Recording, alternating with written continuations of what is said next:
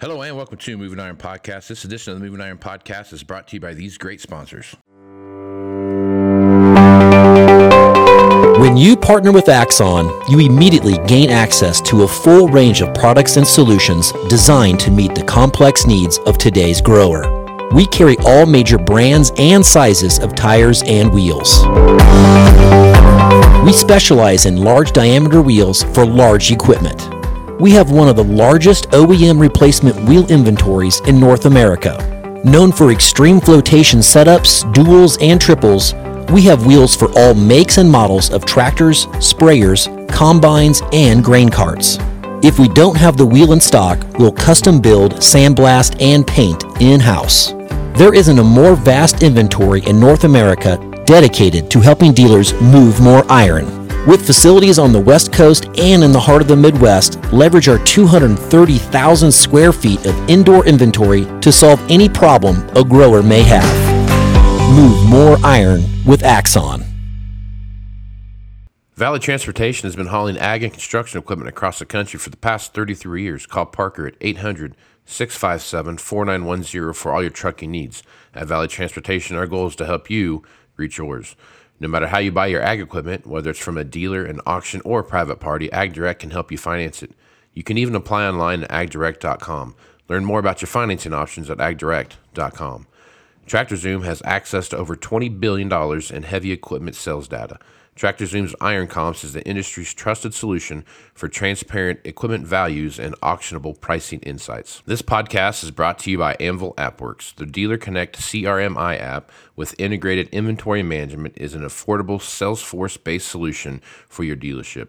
Create connected customer experience and transform how you work. Moving higher in the 21st century. Hard-working people working hard for you and me. Moving higher, time and time again. Through the years you'll find us here. Moving higher. Hello and welcome to Moving Iron Podcast. I've got Rich Posson back on here to talk about what's happening in the world of the overall economy. Basically going to hit about everything today. Rich threw everything at me, plus the kitchen sink on this one, so I'm excited about what we got going on. Rich, how you doing, man? Good. Thank you for having me on again. No, it's my pleasure. Rich, talk a little bit about your podcast you have coming that you do on basically every day. Yeah, there's a morning brief, usually one for just the grains and one for primarily the stock market, but I include bonds and some interest rates and gold and a few other things. But try to keep it brief on a morning update. 3 of them are just audio and 2 are video. And then one of those videos can be expanded to more like a 40-minute session. I'm trying to split that up a little bit, keep fundamentals on one and just the model output and opinion on another. And that way people can pick and choose what they want. But the beauty of the videos is they can see what's going on in the model, how accurate it is relative to that market or the data that I'm trying to forecast. And so that's the gist of it, of what I'm providing. It's based on primarily business cycles, but a variety of other types of analysis. I kind of developed many years ago a clock model that takes and looks at what do we do for a decade, and do we do that decade after decade? And the answer is yes. And then I break that into increments of what do we do during the decade, during the year. And that's my primary focus. I'm more of intermediate to long-term analyst, but my model's actually tracking things as fast as every minute. So I do offer some insight of what's going on during the month, during the week, and maybe even forecast, is it going to be an up day or down day for that specific market. And so I offer that service. I don't print a newsletter. It's just strictly video and audio, but that keeps the costs down and therefore keeps the price very competitive relative to what it does. And I've been using this technique for nearly 40 years now and have had really good success in the stock market compared to the stock pickers and other market timers. And so I just keep plugging along with it. And you can find information about myself and the podcast at criticalpointpod.com. That's my site. But there's some links from that site that goes to a host where you'll find the list of the videos and the audios. And you can sign up at either site. But the other site is criticalpoint.podbean.com. and that's bean as in soybeans. And then they can also reach me at Rich_Posson on Twitter or X in terms of pinging me there. Right on. Whatever it's called these days, right, Rich? You're right. It's all over the place. Yeah. Nobody knows. All right, sounds good, man. Great podcast, guys. Go to you can get the morning briefs and stuff. Just go to wherever you can find podcasts, and you can download that and listen to it. Take a look at Rich's service, though, his paid service, because there's a lot of more information. Like, you're just getting a very tip of the iceberg on the stuff that he puts out in the morning. So check that out. A lot of good information there, Rich. Looking forward to watching that go through 24, because we got a lot of stuff happening in 24. I think that is probably a little bit different than what I think some people are looking at. There's some things that are starting to change here a little bit, and I don't know if uncertainty is the right word, because I guess I like your opinion on this. So when I'm talking to people, I get, you typically when you're looking at a year ahead, you kind of have a similar storyline. Everything seems to be kind of point one direction. There's just a few, added characters in there based upon the situation that you're in. But this year, I can't really get anybody to give me the same answer when they're looking at 24 as what you're seeing. Some folks are pretty excited about it. Some folks aren't. Some folks are kind of somewhere in the middle. I guess looking out there right now, there's a lot of things that are with stock markets and gold and dollar indexes and those kind of things. I guess as you're looking at just your overall synopsis of heading into 24, what's your feel for it? Are you pessimistic, optimistic, somewhere in the middle, a little bit of both? Where are you at right now? I'm optimistic. Okay. And I've been so for quite some time relative to the analysis, say, stock market and economy. But I have been concerned of all the politics and the social problems, and Americans are not the best thinking people compared to prior generations right now. And it's not just us, it's actually global. Right. I mean, there's definitely a lot of problems around the world.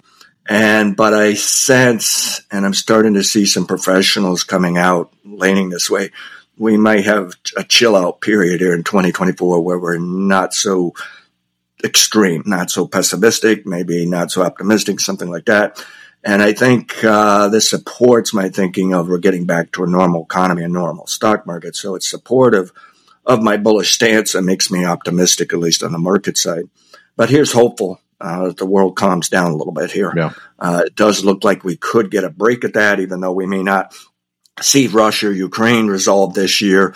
And we may even see Israel and the Gazan area have problems all year long. So I'm not saying things are going to be a wonderful time. We're all going to be dancing out in the park somewhere. Right. Yeah. There's going to be lingering issues here, but it just feels like we've gone through a lot in the last 2 years. It looks like maybe things can ease and calm us down a little bit. And I view that as supportive of what I've been saying all along for the economy and the stock market. Mm-hmm. So, yeah, I'm rather optimistic and quite bullish on the stock market. Okay. Well, let's jump in a little bit of that. Gold has had an impressive run here since the last Fed meeting, basically. If you take a look at what gold's done over the last 2 or 3 weeks, it's been quite impressive what it's been able to do. As you take a look at gold, you've been somewhat bearish on gold, but looking at things now, you've kind of changed your tune a little bit. What do you see in gold right now? Yeah, in recent weeks, I told subscribers, I said, hey, I've been bearish for about 2 years here and was very pleased at the lowest price we've seen over the last 2 years, but thought it should come down one more time to near that price and ideally even lower still. And I started getting signs that I shouldn't anticipate a lower price, but it should still revisit. And then a few weeks ago, I realized that this isn't going to revisit. And what it is just a sideways pattern over the last 2 years that was just holding the market back from going to a record high. And that's the best we bears could get. And so something processed there to swing from a bearish attitude to really rather neutral and now to bullish. And the model is sending a signal. I got my long-term bottom. It just wasn't as low as prices I thought it was going to go to. And that's okay. And I am bullish into 2025 along with actually some big name people out on Wall Street in the banking industry have suddenly jumped onto that. Now, unlike some of them, and I don't know exactly what they're forecasting, how good of a bull market, I think it's going to be quite a struggle most of the time for the bulls. I think the miners will do all they can to produce all the gold they can, and I don't think they're going to gamble of reducing their hedges. Normally, as soon as they produce gold, they just sell it on paper, so they don't have the risk of it being lower by the time it actually gets in the consumer's hands. And so I think they'll keep their hedging going. So I don't see extreme strong demand for a giant move up in gold. But I do think what's going on is some people who are feeling a bit more comfortable about the world and more bullish the stock market, at the same time, they're looking at all these problems we have, these fires around the world, if you will. And they're just saying, well, if I'm going to be investing so much in the stock market and have this bullish attitude when there's definitely issues out there that could slap us side the head, they're saying, well, why wouldn't I own some gold? Which is kind of an old-time characteristic thinking of how to use gold. But I like that because it also occurred during some of the better economic times and stock market bull markets. So it's just a hedge for them to protect them of a shocking surprise. They just feel comfortable having that 5% of their portfolio in gold or other metals. And so to me, yes, that's bullish. Yes, that's demand over supply, but I question how good of a bull market. And I don't think anybody's really going to stampede here, frankly. Now, the central banks, they come and go, and they've actually been doing more buying here in the last couple of years. That's probably what made it difficult for my bear forecast to put as low as it did. It was like, even though the price would start down, they would step in and buy that dip and then provide the support. I don't have a clue whether central banks will continue to buy or not. In other words, will they buy on their way up now? As we start punching out record highs, will they continue to do that a few times during the year, that kind of thing? Excuse me. So, I'm long-term bullish gold, but I'm not as bullish as a lot of people. Right on. All right, so let's take a look at the dollar index. Those two things correlate with each other. When the price of gold starts going up, the dollar index is usually going down. So I guess as you're looking at the dollar index right now, what are some of your thoughts there? Okay, on the dollar index, I want to be a bit friendly. The dollar, I think it should move a little bit higher into summer or so, and then we'll see it ease back by fall, I believe. And what I'm watching is 99.58 in the dollar index. If it trades below that during the first half of 2024 or even the remainder of this year, I'd be a bit concerned it'll be lower and it's just going to have a tough time rallying in the summer. But otherwise, I think it can move up. But almost like the gold market, I don't see an explosive move in the dollar. It's already had a very nice run up. I think it's kind of range trade. And I wouldn't be surprised now in the next few years, we'll just see the dollar index bounce around between 90 to 115.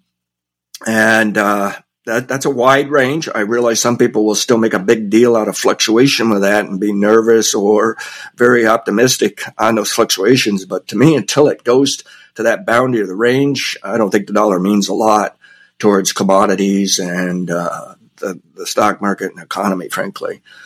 So I think it's turning into a short-term type traders. I don't see really a long-term play in the dollar right now. Okay. So now the stock market's another thing that's been kind of back and forth here all over the place, and not just the United States. You take a look at the banking indexes, international stock markets, especially like China, for example. Their stock markets in a free fall. They're pumping as much capital into there as they can.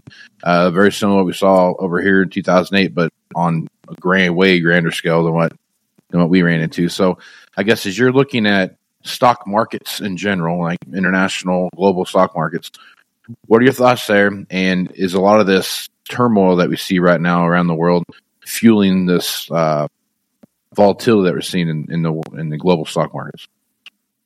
Yeah, it's people bet on the downside way too much, and they've been burned at times, more so in the U.S. Recently. If somebody lost like $1 billion betting on the downside here in late October.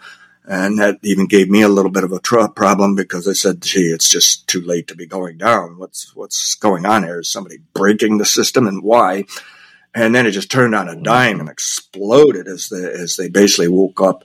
They were on the wrong side of it, and the bulls were just waiting to pounce on any kind of a sign of strength. And so hopefully some of the downside volatility has been reduced here. And I think really what's going on is we're going to settle into that idea of getting back to a normal economy. I think Europe had obviously an inflationary impact off the energy side relative to the Russia-Ukraine war. And Europe's done a fine job of getting their own personal supplies and inventories in line to protect themselves. And it just feels like Europe, the stock market's already had a nice run up. It actually ran up faster than the U.S. here like 6 months to 12 months ago. Now probably the U.S. will be the later, probably be the better performer. But it looks like there's a reason to be optimistic on some of the European stocks. I like the German DAX, the French CAC, and then Italy has done some very interesting things of expanding the types of products that they can export. And it's helped their economy and it's helping their stock market, even though they also have debt issues. But hey, it seems like everybody's in the world has debt issues. Yeah. So, and that's something interesting on the dollar index. I keep hearing people saying, the dollar index is going to crash someday because of our debt. But the interesting thing is because the whole world is a high level debt, you see these currencies, they really can't break out and cause that kind of a crash. Everybody's in the same boat. And if you didn't know that and just look at the dollar index, you'd say, wow, our country's doing quite well with all this debt issue that doesn't lower our dollar. Well, it's just because everybody else has got debt issues, so nobody can really lower things. Yeah.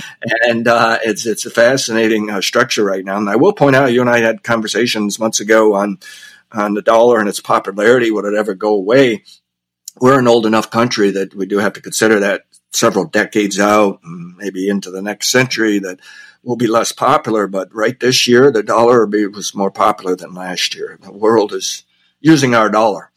And so they still think, even with our debt issues and all our political problems and this and that, we're still probably the more solid economy in the world. And they want that currency to help them trade their commodities, goods, and services around the world. So that's a positive there. But to get back to the stock market, Brazil is kind of fascinating on the stock market. I may have a little bit of upside potential, but we'll see. And then Asia's countries look good. I like South Korea, I like Japan. I think there's more upside in Japan. There are some things with their yen and their interest rates where they may finally be raising interest rates more aggressively than what they've done in 30 years. Maybe that could be a negative factor there, but I don't think it's going to spill into causing problems for the U.S. It would just be an issue for Japan. But right at the moment, I have to be optimistic.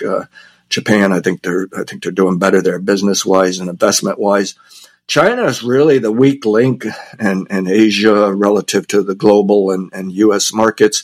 It's still in a bear market. It's trying to turn up. I think it will do better in 2024, but I'm not that optimistic. I think they got lingering issues for some time there.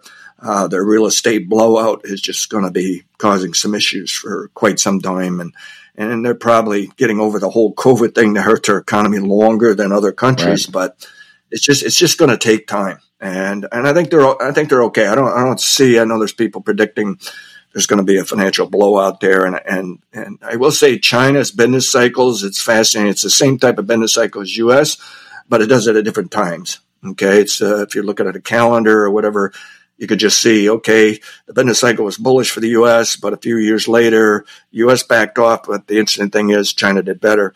So that's something I need to research more during the remaining of this decade. What is the timing of China? Because it implies at the moment, if China had a serious issue, there's a good chance it doesn't bother the U.S. that much. It won't be a contagion. But if we ever got the two to align on those business cycles and things start turning down, now I get nervous. Some other country may even hurt us instead of we hurting someone else in that kind of scenario. But yeah, I don't see, I don't see a reason to run out there and buy Chinese stocks right now. Okay. So when you're looking at, let's talk about real estate for a little bit here. So real estate is the one thing that I think is starting to, it's finally shown full blown what the effects of the interest rates have done to real estate. It's, housing costs have come down month over month for the last 3 or 4 months now. You've watched this kind of trickle along as it went through. As a guy that plays in the real estate market, Rich, in your area, let's talk about that as a whole, what you're seeing happen in the real estate market and some of these adverse effects you're seeing when you talk about the real estate that you're working with. Yeah, I've been feeling rather bearish in real estate for this year on into next, and I'm finally seeing local evidence. The brokers are definitely working less. They're busy. They'll tell you they're busy, but I don't think they're getting the sales done. So they're probably concerned, how much do they spend to be busy? Is it worth it? Maybe the business just not there. It's not a crisis by no means. It's just a normal fluctuation within real estate business. It's not a 2000s when we were so far leveraged that it just created a horrendous blowout.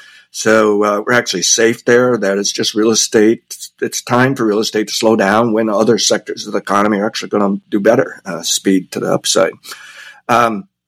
Well, price-wise, locally, still nobody really wants to lower the price, even though the demand's not there. So that may take a while to bring it down. But from what I understand, at a national level, some of these indexes are showing declines, maybe as much as 18% in home prices nationally. I wouldn't say I'm actually seeing that locally here. It's really more of the volume of business nationally has come down quite a bit. Existing home sales, somebody said it's as bad as it was, or I shouldn't say bad. It returned to before the 2008-2009 blowout, which is fairly low level. I mean, we basically wiped out all the great business that we saw in the last 2 years here.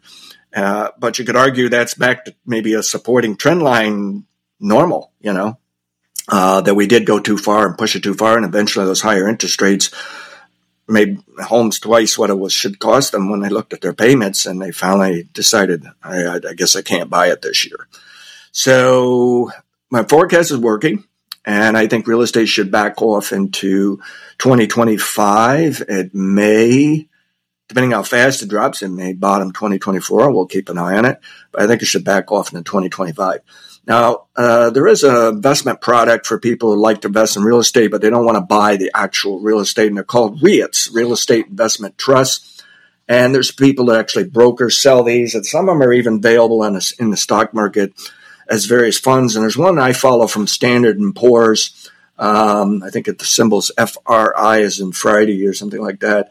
And that's been down for nearly 2 years, but it's starting to turn up now. And that one has been hurt primarily because of the rental side of business, and inside of that, more of the office that took a hit from COVID. And some of that business is not coming back. It's done forever for some of those office buildings. There's others that are getting back where companies are forcing their employees to return, and they're using some extra office space there. And I think everybody accepts that, but it feels as though the investors are saying, I think we can deal with that now. There's other types of properties that are making money, and within those REITs, sometimes they buy and sell and swap real estate, but it's generally more of an income product, I think. So I'm kind of optimistic the index can actually do a little better here and be in line with the stock market and economy next year. And I think I've detected a business cycle suggesting that. But I don't know if it's going to go great guns. I think there's still more money to be made in the overall stock market, frankly. And that's not giving us a sign I'm going to be wrong on real estate backing off. I think the REITs can improve, whereas housing, land, and those kind of things continue to soften a bit going into 2025. Right. Let's talk a little bit about inflation. So inflation has gone and gone back and forth. We're seeing signs that inflation has come down. We've seen a lot of different indicators that show that. As you're looking at commodities, though, and how an inflationary commodity market seems to be looming on the horizon here, I guess, what are your thoughts there on the overall inflation that we're seeing right now, and then how that relates back to commodities? Yeah, I mean, if you look at the inflation by visiting stores and then some of the private financial firms putting out inflation, it's really coming down at a fast pace. Some call it crashing. When I visit local stores at my grocery store, most of the products, not all, but most of the products I'm buying cheaper than before the inflation run up. So it's wiped out the inflation. So that's got a negative inflation rate, actually. And I'm still building a home, and I'm buying products, and I can get volume discounts easily of 9%, and maybe even I've had some up to as much as 20%, just depends how much you're buying. I was at the contractors or professional desk the other day here and overheard a manager telling someone on the phone, well, you're buying $70,000 and we're going to give you 40% off, but you got to book it now. So there's some interesting savings there. But at the same time, you look at the overall inflation for everything in the basket, things are still creeping higher. They're just not creeping as fast as they once were. And that's all the Fed wants to do is get it down towards that 2%. And they'll say, good enough. They don't mind things continue to go higher on average, but they want that 2%. And that may be a struggle yet. Even though I think inflation's going lower in 2025, we may get the best decline over soon. And then it's a real struggle of how low we'll actually get it here in the next year or two. And we may see a brief blip up in inflation due to maybe a few commodities, like the grains can certainly have a crop problem next year by my research and the research of others. But I think it's only going to be a brief tick up. I don't think it's going to spread throughout all of the commodities. If the Fed Reserve sees all the commodities going up, they're going to get nervous. That's old-fashioned standard inflation because there's too much money in the system still. And then they're going to raise rates and they're going to try to pull money out of the system. I think the Fed is getting an attitude now, don't raise rates, but they'll probably continue to try to pull money out of the system for a little while. And they're probably going to hold off a bit here before they lower interest rates. They want a little more proof they've got this inflation where they're comfortable with it. And what might make them comfortable, if tomorrow's inflation report, I think we finished at 3.2 last month. If we can get it below 3, so they have that 2 number in front of it, I think they're going to be feeling far more comfortable than what they were 30 days and definitely 180 days ago. The trend's definitely down. It's been a very nice decline in inflation. It's really practically turned lower overnight here. And and I think there's more to come. It's just I'm not one of these optimists saying, well, we're going to be back to 2%, 1%, nothing flat here, and it's going to stay there for many years. And I will be watchful towards the end of this decade for another jump in inflation, but I don't think it's going to be drastic. I don't think it's going to be picture perfect like the 1970s, but I do think we'll get a bit of a bounce just as we go into peak economy for the decade, and just ahead of a recession is probably going to occur at the end of the decade. So overall, my modeling is giving inflation a green light to be helpful and supportive here for the stock market and lower interest rates. And I can see interest rates backing off into 2025 as well. Actually own bonds for the first time in quite a while. So when you buy a bond, it means you're making a bet on the downside of interest rates. And I'm feeling that confident about it. But I'm still more of a stock person than and investing than anything else. Yep. So, you're talking about the price of stuff come down at the lumberyard, and you start looking at what's going on there. I mean, the price of lumber at the height of COVID, I'm just going off of memory here, but I want to say it was like $1,400, $1,600 per 100 linear feet. And right now, today, it's trading at $530 right now. So, so you're looking at something that's about a third of the price that it was, which this kind of falls back in the line of what it was pre-COVID. So, you're kind of back into that normal price. To your point, where you're saying that things are really coming back down to that to that level. The thing about that, I think that people when they look at these kind of things and they're looking at them and they're not traders and those kind of things, and they're thinking about, well, if the price of lumber is $530, why am I still paying $3 for a 2x4? Right? And well, the problem is they've got a 6-month contract or 8-month contract or a year-long contract or something like that. They bought that stuff a year ago, and it's just now making its way through. I guess as you're looking at that stuff from a contractual basis, Rich, when do you think that we'll see that full back to normal pricing that we're starting to see that's kind of start correlating with what we see stuff being traded for now? It may take as long as 2025 to get people where, and I better make sure people understand when the rate of inflation is coming down to 2%, that's supposed to be the magical number. That's what we've averaged for a few hundred years, and that's what the Federal Reserve wants. What that's telling you is price of practically everything's going up 2% still. So it's very difficult to actually see minus. You see the individual products and more so in the commodities where it can actually be minus and down like 10% compared to the prior year and things like that. But when you look at the entire economy and all the consumers and everything they're buying, seldom do you ever see it minus. In fact, if it's minus, you probably got a recession and you're probably not happy about it. So it's a two-edged sword. You might be saying, oh, I'm buying things cheaper. And then you realize, yeah, but I might be losing my job here and my business is going down. So the history of inflation is that things have always gone up. And all we're trying to do is slow it down and get it back to average and normal here. And years ago, I did research for some commercial commodity companies. and we were looking at government data, what's going on in the store versus the commodities they were buying from farmers, miners, running it through the process, selling it to the consumer. And it looked as though if, let's say, the local price was coming down fast, it took about 6 months to actually show up in the store. And so this is why we are seeing some things in the stores down, but there's still some things that are going up, but not as fast. And I think this is going to take a while yet to work it where people say, everything's basically down, but you'll probably see them also say, but it still feels like I'm paying more than a while ago. In other words, I don't think we're going to get everything down to where it was before the inflation. Yeah. But just, the history of the country is things have always gone up. Things have always become more expensive.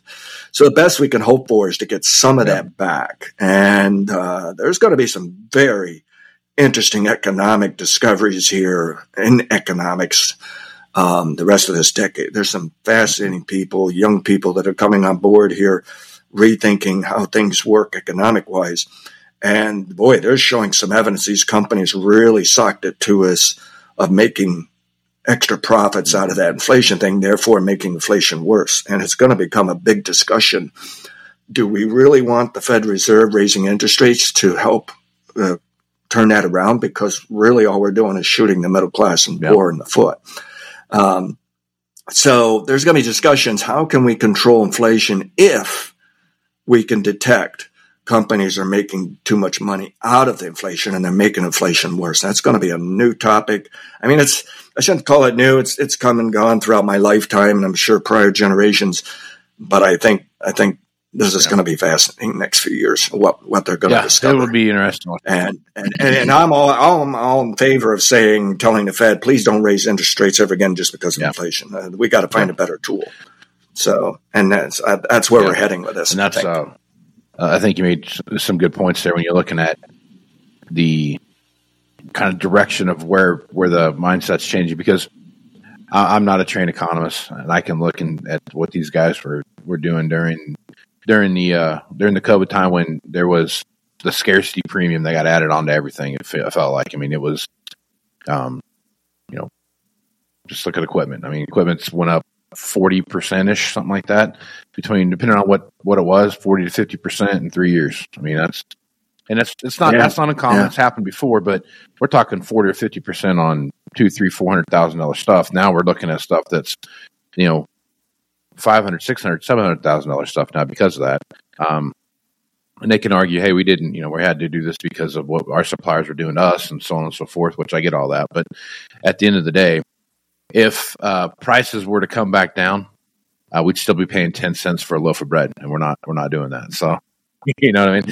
So it's things like that that show you that, prices go up, they're going to stay up, and it's just now we're kind of levelized that new normal, and 2%, 3% inflation is going to come into play, and things go from there. So it's going to be a good thing. But me and you are in the same camp at 24. I don't feel like it's going to be a devastating blow to anything. I think it's going to be a different feel than what we felt over the last 3 years for sure. But I'm with you. I feel that 24 is going to be very optimistic, and things are going to normalize. There might be some pain in 24 that in certain industries, just because of normalizing economies. But for the most part, I feel good about 24 as a whole. So looking forward to watching see how that plays out. So, Rich, one more time where folks can find your podcast. criticalpointpod.com. That's my main website. And they can also go to criticalpoint.podbean.com. And again, ping me at rich_Posson. If you don't want to use the Twitter thing, my email is rich@ag-financial.com. Reach out to Rich. He's got tons of information, and he's a wealth of knowledge, and he actually bets his own money on the stuff he's talking about. So, Rich, looking forward to next month when you come back on. All right, thank you very much. Casey Seymour with Moving Iron Podcast. Check me on Facebook, Twitter, and Instagram at Moving Iron LLC. Go to LinkedIn at Moving Iron Podcast. Go to Snapchat at Moving Iron Podcast, TikTok at Moving Iron Podcast, and check out the video version of this over on the YouTube channel, which is, shockingly enough, the Moving Iron Podcast YouTube channel. Go to there, go to movingironllc.com for everything Moving Iron related. Should have a new website up here, hopefully, knock on wood, here by the first of the year. and get that all squared away. And then over the next couple of weeks, going to have some big announcements coming out about what's going on with Moving Iron LLC. So with that, I'm Casey Seymour with Rich Posson. Let's go some iron, folks. Out. When you partner with Axon, you immediately gain access to a full range of products and solutions designed to meet the complex needs of today's grower. We carry all major brands and sizes of tires and wheels. We specialize in large diameter wheels for large equipment. We have one of the largest OEM replacement wheel inventories in North America. Known for extreme flotation setups, duals, and triples, we have wheels for all makes and models of tractors, sprayers, combines, and grain carts. If we don't have the wheel in stock, we'll custom build, sandblast, and paint in-house. There isn't a more vast inventory in North America dedicated to helping dealers move more iron. With facilities on the West Coast and in the heart of the Midwest, leverage our 230,000 square feet of indoor inventory to solve any problem a grower may have. Move more iron with Axon. Valley Transportation has been hauling ag and construction equipment across the country for the past 33 years. Call Parker at 800-657-4910 for all your trucking needs. At Valley Transportation, our goal is to help you reach yours. No matter how you buy your ag equipment, whether it's from a dealer, an auction, or a private party, AgDirect can help you finance it. You can even apply online at agdirect.com. Learn more about your financing options at agdirect.com. TractorZoom has access to over $20 billion in heavy equipment sales data. TractorZoom's Iron Comps is the industry's trusted solution for transparent equipment values and auctionable pricing insights. This podcast is brought to you by Anvil AppWorks. The Dealer Connect CRMI app with integrated inventory management is an affordable Salesforce-based solution for your dealership. Create connected customer experience and transform how you work. Moving higher in the 21st century.